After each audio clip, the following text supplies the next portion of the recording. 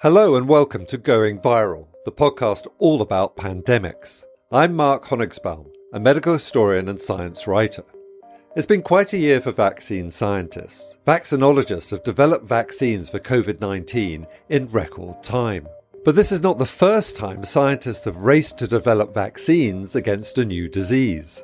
In the 1960s, scientists faced a similar crisis over rubella, also known as German measles. If pregnant women are infected, and particularly if they're infected in their first trimester, rubella is just devastating on the fetus. Now, what happened in the early 60s was there was a historic epidemic of rubella. It just tore through countries and left in its wake tens of thousands of badly damaged babies and untold numbers of spontaneous abortions and stillbirths.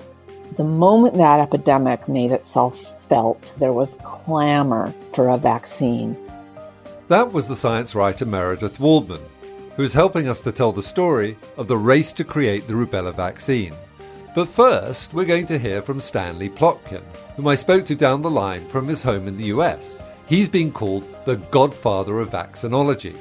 You've got so many awards, I don't know where to start. One that leapt out at me was you received the French Legion of Honor in 1998. I am rather proud of that because foreigners don't often get the Legion of Honor unless they've been in military action.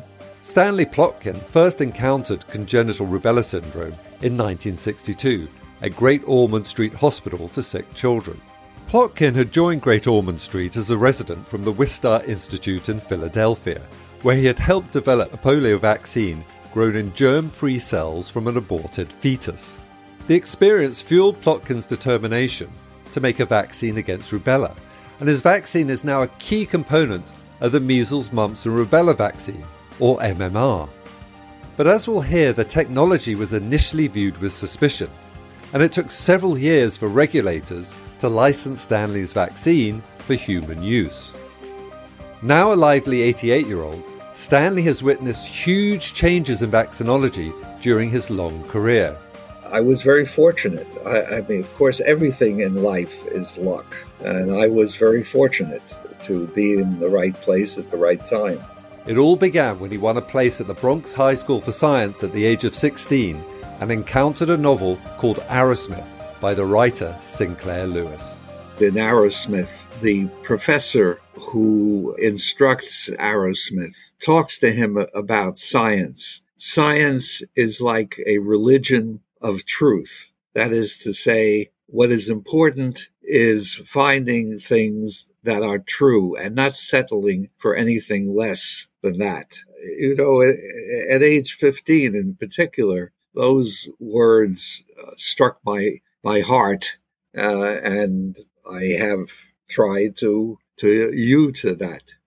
You really grew up in an era before childhood vaccines. So what was that like? Did you experience many diseases as a child? Well, I had, in fact, several diseases which are today preventable. The earliest was pertussis. Whooping cough, we call that.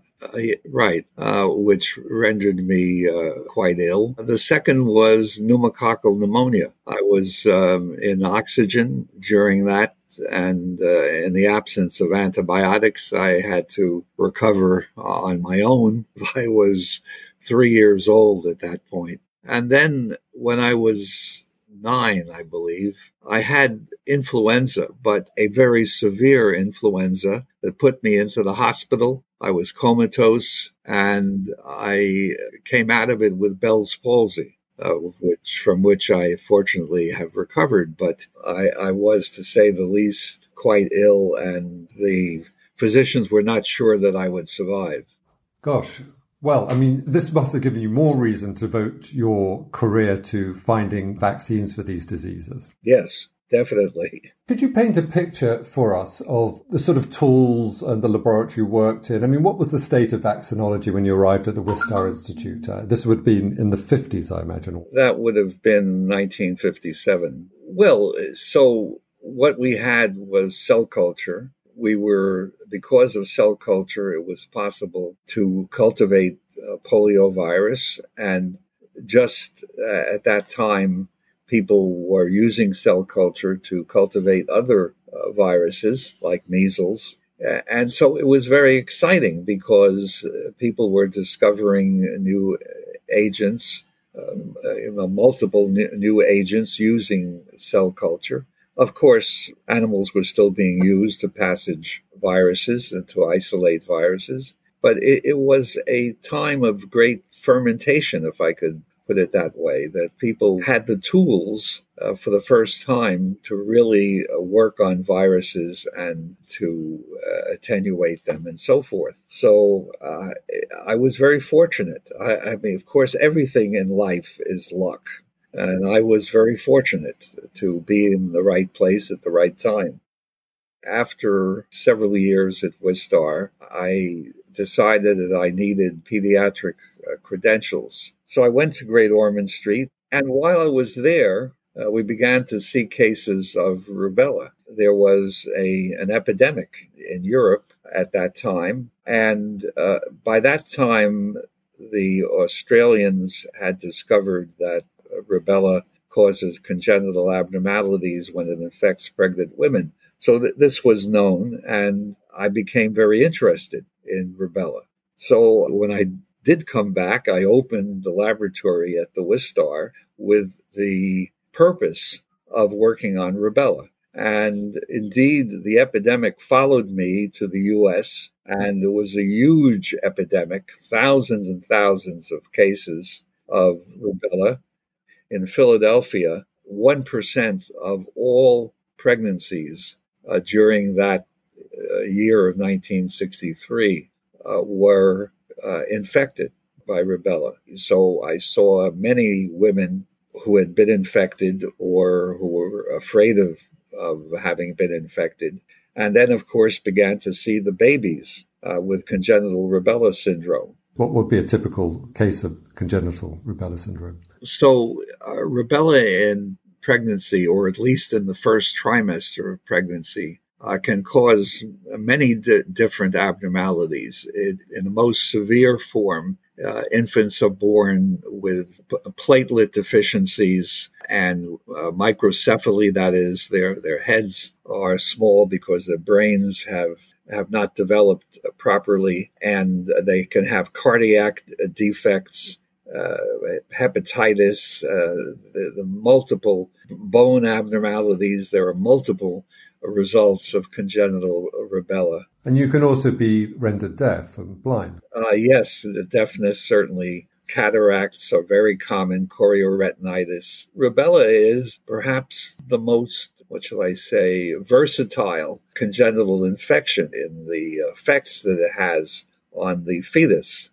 Rubella is much more infectious than the coronavirus. There's a similarity in that up to a third of people infected will show no symptoms at all. Is that right? Yes. The reproductive number is actually higher than that for coronavirus, yes. So this was a very widespread problem, and obviously a huge concern to young women, thinking of conceiving or, who were in the first trimester of their pregnancies. Yes. And indeed, it became a major public health problem. But of course, I had always had in the back of my mind to work on a vaccine, and in particular, of course, at that point, rubella. Give us an idea of how you actually manufactured or began experimenting and then eventually making this vaccine. Well, the first issue was how to cultivate the virus in cell culture. I decided that optimal cell would be a human cell, and at that time at Wistar, another team was developing cell strains from fetal tissue, and so I collaborated with them to make strains of cells that were human cells, human fetal fibroblast cells, and then determined that the rubella virus would grow in those cells. I think, Stanley, we should just briefly explain that your colleague at the Wistar, Leonard Hayflick, had developed this cell line, hadn't he? This is a very famous cell line, W138. Yes. What Hayflick was interested in was the lifespan of cells and whether they would become senile in a sense.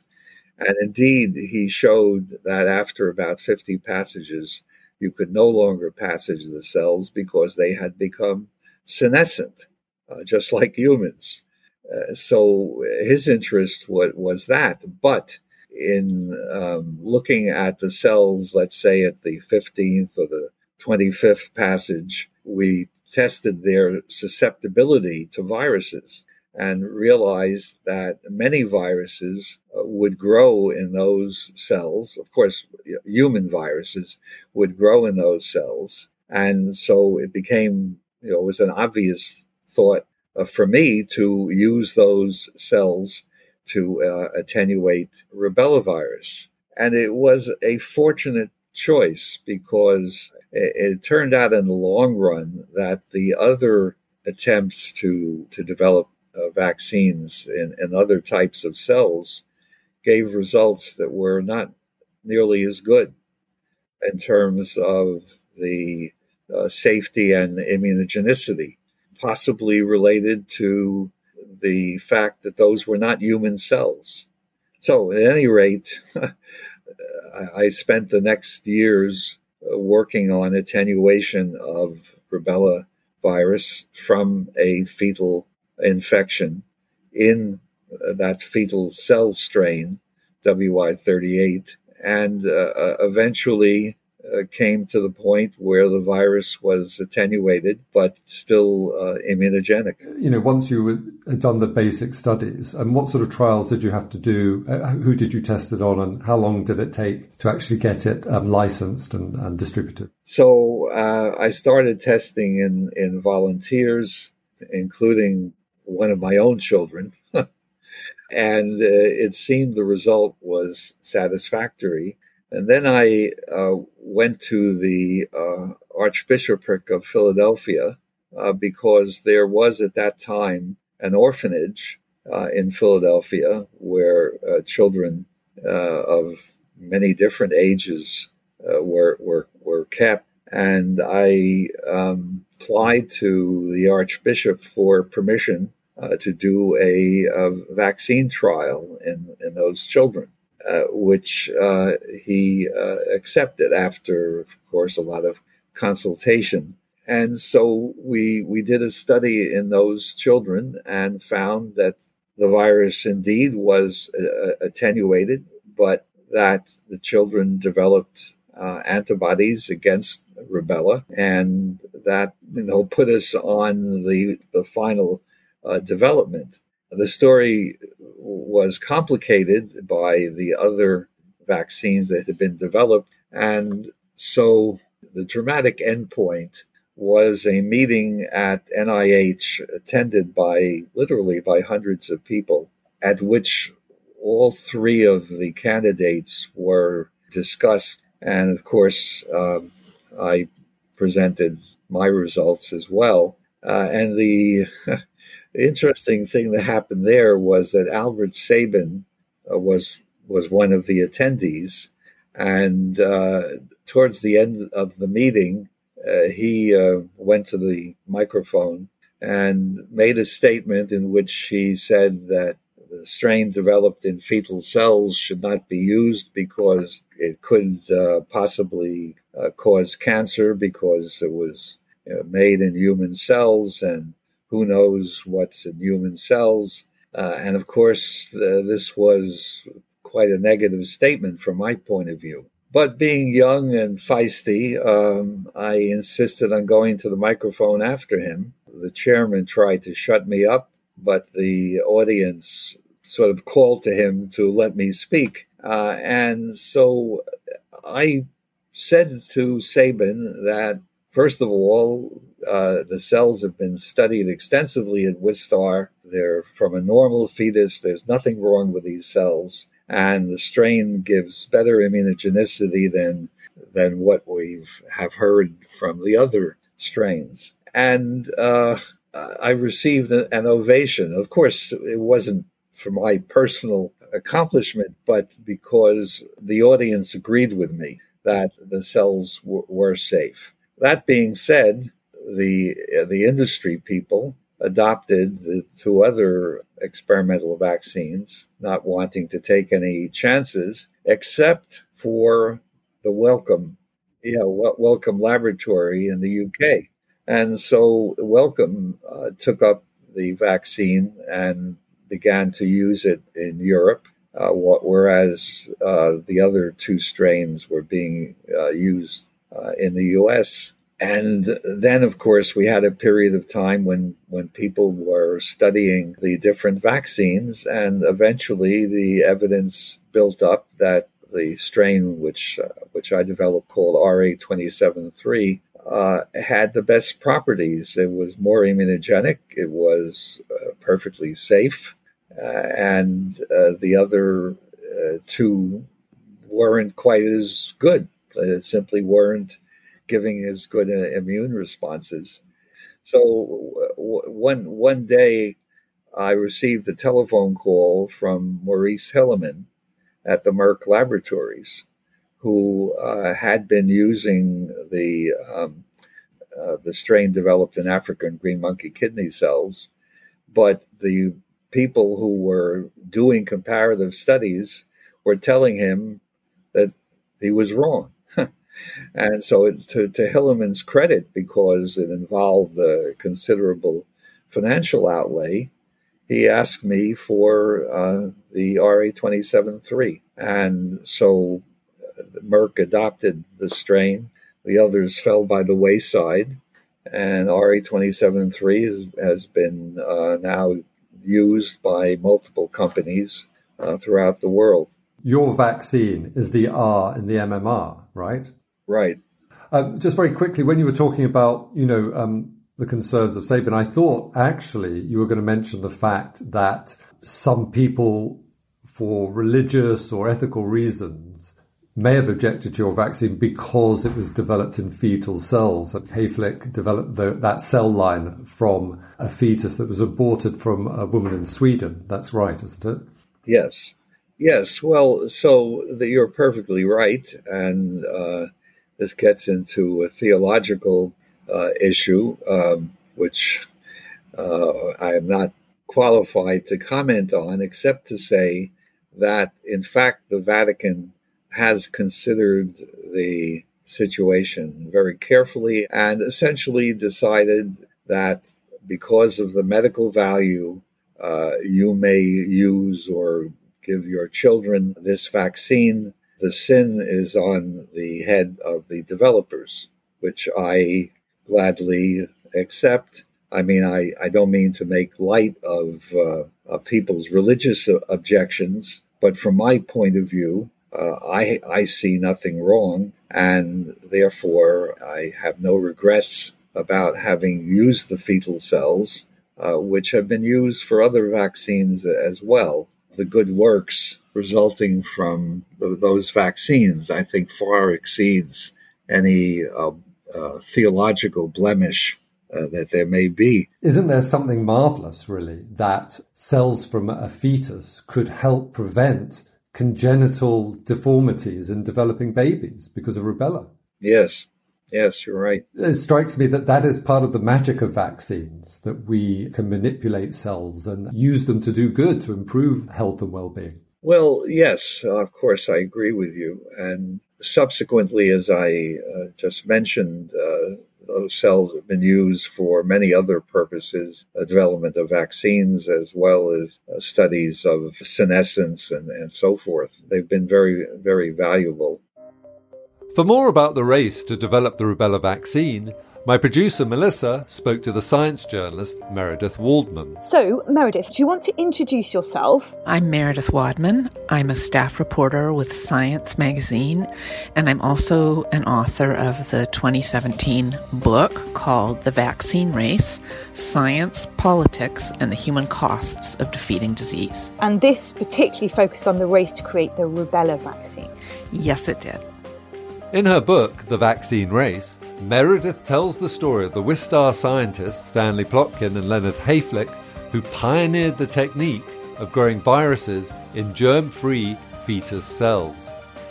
There is an ethical side to this, and it would be interesting to discuss this. Stanley Plotkin makes it very clear that as a doctor, he thinks that the medical technology and the medical development outweigh any kind of ethical considerations or religious, and he's not religious. But other people would care to differ, and obviously other people did. Can you sort of talk us through that? Sure, there were a few aspects of the ethics that deserve consideration. One is, what did he use in order to grow this weakened rubella virus in order to develop the vaccine? And the answer is, he used fetal cells that a colleague of his, Leonard Hayflick, had obtained from an aborted fetus, a different aborted fetus, and that fetus was taken without the woman's knowledge or consent. This was a woman who was a young mother in Sweden in 1962. Abortion was legal there, and her fetus was taken and transported to Leonard Hayflick at the Wistar Institute in Philadelphia, and he used self-replicating lung cells from that fetus to develop a clean and safe way of making vaccines. And those cells are used to this day by Merck to make the rubella vaccine. They can be frozen in a test tube and will, in quotes, wake up, even if you wake them up 50 years later, and continue replicating. And so the fact that this woman, who I call Mrs. X in the book, was neither notified nor asked permission for her fetus to be used is, one hopes, something that would never happen today, that regulations and laws do not allow for today. But that is an issue that is a live concern. And for people separately who oppose abortion on ethical grounds for any reason, there's, of course, a whole nother set of ethical concerns, which is, I don't want to take a vaccine that was developed using fetal cells. And interestingly, the COVID vaccines being developed today, several are produced in fetal cells. So that's not an issue that has gone away. And for people who see abortion as just not ethically acceptable, that's a real stumbling block. Then there's a third piece of ethics that comes up in the story of the rubella vaccine race, and it's, how were these rubella vaccines developed in order to test them in human beings? And it emerges that Plotkin, the very first time he injected his then experimental rubella vaccine into human beings was into toddlers at an orphanage that was maintained by the Archdiocese of Philadelphia with the Archbishop's explicit consent. This was thought to be fine 60 years ago. Routinely, captive populations of prisoners, of intellectually disabled children, of orphans, and the like were used for medical experiments. So Plotkin, in doing this, was not an outlier. It was the way things were done, and thank God it's not the way things are done anymore. Yes, I think that's important to say, because there were other examples of trials being conducted in this way for other vaccines, weren't there? Oh, other vaccines, or even by Plotkin's competitors in the rubella vaccine race. You know, everyone did it with the blessing of the medical establishment and of the funding bodies and of the universities. It was a sort of an era of medical entitlement where it was the ends justify the means. Can we go back to the WI38? This is the cell line made by Hayflick, who you also, I know, talked to for your book. He's been called a flawed hero. I mean, what are your thoughts around his work and, again, the ethics of that? It was completely normal that Mrs. X's fetus would be taken without her knowledge or consent in that era. I'm not saying it was okay, but again, he was hardly an outlier for using that fetus. He was extremely driven, extremely ambitious, extremely obstinate and persevering. And so he worked tirelessly to promote the use of these cells that he developed for vaccine making in vaccine making, and often against the resistance of, well, at least here in the US, of authorities that handled vaccine approvals in the US. But he, you know, in a way, almost single-handedly changed vaccine making from something that was done in scads of monkeys who were imported. They had various viruses. Some of those hid out in their kidneys, but they would harvest their kidneys and use them to make polio vaccines and so on. And Hayflick simply introduced another cleaner, safer technology that relied on cells from one aborted fetus. So that's a huge contribution, just huge. Yes, and that's important. I mean, from Plotkin's point of view, he said that it gave good results, they were safe, and that's why he used them. It was the safest way that I could find to do this. Right, and it should be noted that others have since copycatted Hayflick's approach. I mean, not least the MRC, which by 1966 had developed a group of fetal cells called MRC-5 that are, again, widely used in vaccine making to this day. And they came from a single abortion in London in 1966. Hayflick had derived those from Mrs. X's fetus in 1962. So he was really a pioneer. Should we go back to Stanley's story? Because, there were several other vaccine developers for rubella, but his was taken up by Merck, wasn't it? And do you want to just tell us about that? Yes, well, that was hardly a given, because Plotkin, who's this sort of lonely academic scientist working on his own in a lab at the Wistar, versus Merck, which, has this huge army of people devoted to developing vaccines, and it was rushing to develop a rubella vaccine. And another big company called Philips Roxane was doing the same thing. And this Belgian company, RIT, they were all, heavily manned and very sophisticated with lots of vaccine experience. And so Plotkin was like David against these Goliaths. And he also had a political problem, which was that the gatekeeper of the U.S. vaccine market, who worked at the National Institutes of Health, which back in those days was the vaccine regulator for the U.S., refused to consider any vaccine candidate that was made in Hayflick's human fetal cells. He was extremely conservative. He didn't like the idea of using a new technology. He was probably afraid that somehow if fetal cells were cancerous, then cancer could be passed to the vaccinees. There was no evidence of this, but you can't prove a negative. And that was an uphill climb for Plotkin and for Hayflick, who also lobbied to have these cells accepted by U.S. regulators. Now, on the other side of the pond, European regulators were totally accepting of this, including the World Health Organization, which quickly held a conference after Hayflick produced his cells, looking at how they could deploy them as quickly and efficiently as possible in vaccine making. So there was a real divide across the Atlantic. Anyway, Plotkin, because his rubella vaccine was made in these fetal cells, just was hitting his head against a wall with the National Institutes of Health. And so what happened in this race to develop a vaccine before 1970 was that in 1969, the other major companies all had their vaccines approved, and Plotkin's was just left in the dark and the cold. There was no way it was going to get approved by this regulator at NIH. So you think, well, then why is it the R and the MMR vaccine? It's a long story, but it has to do with a very determined woman named Dorothy Horstman, who was the first head of pediatrics at Yale, which tells you something, in the 1960s, and who had been watching Plotkin's rubella vaccine studies as he published them, and who saw that his vaccine was more effective in the sense that it generated more virus-fighting antibodies, and that it had fewer side effects than these other vaccines. And in fact, one of the three vaccines, the one made by Philips Roxane that was approved by U.S. regulators in 1969, had to be withdrawn within a couple months because the side effects it caused were so horrendous. So Dorothy Horstman at Yale looked at all these Plotkin studies, said, this is a better vaccine than the ones that NIH actually licensed.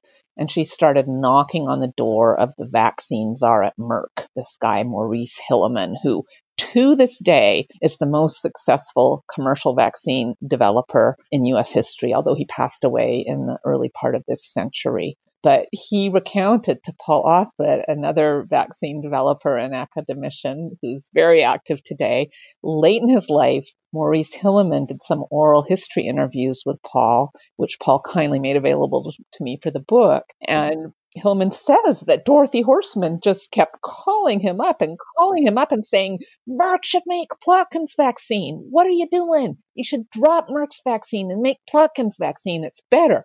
And finally, he said something I can't repeat on this podcast and said, oh, Dorothy, okay.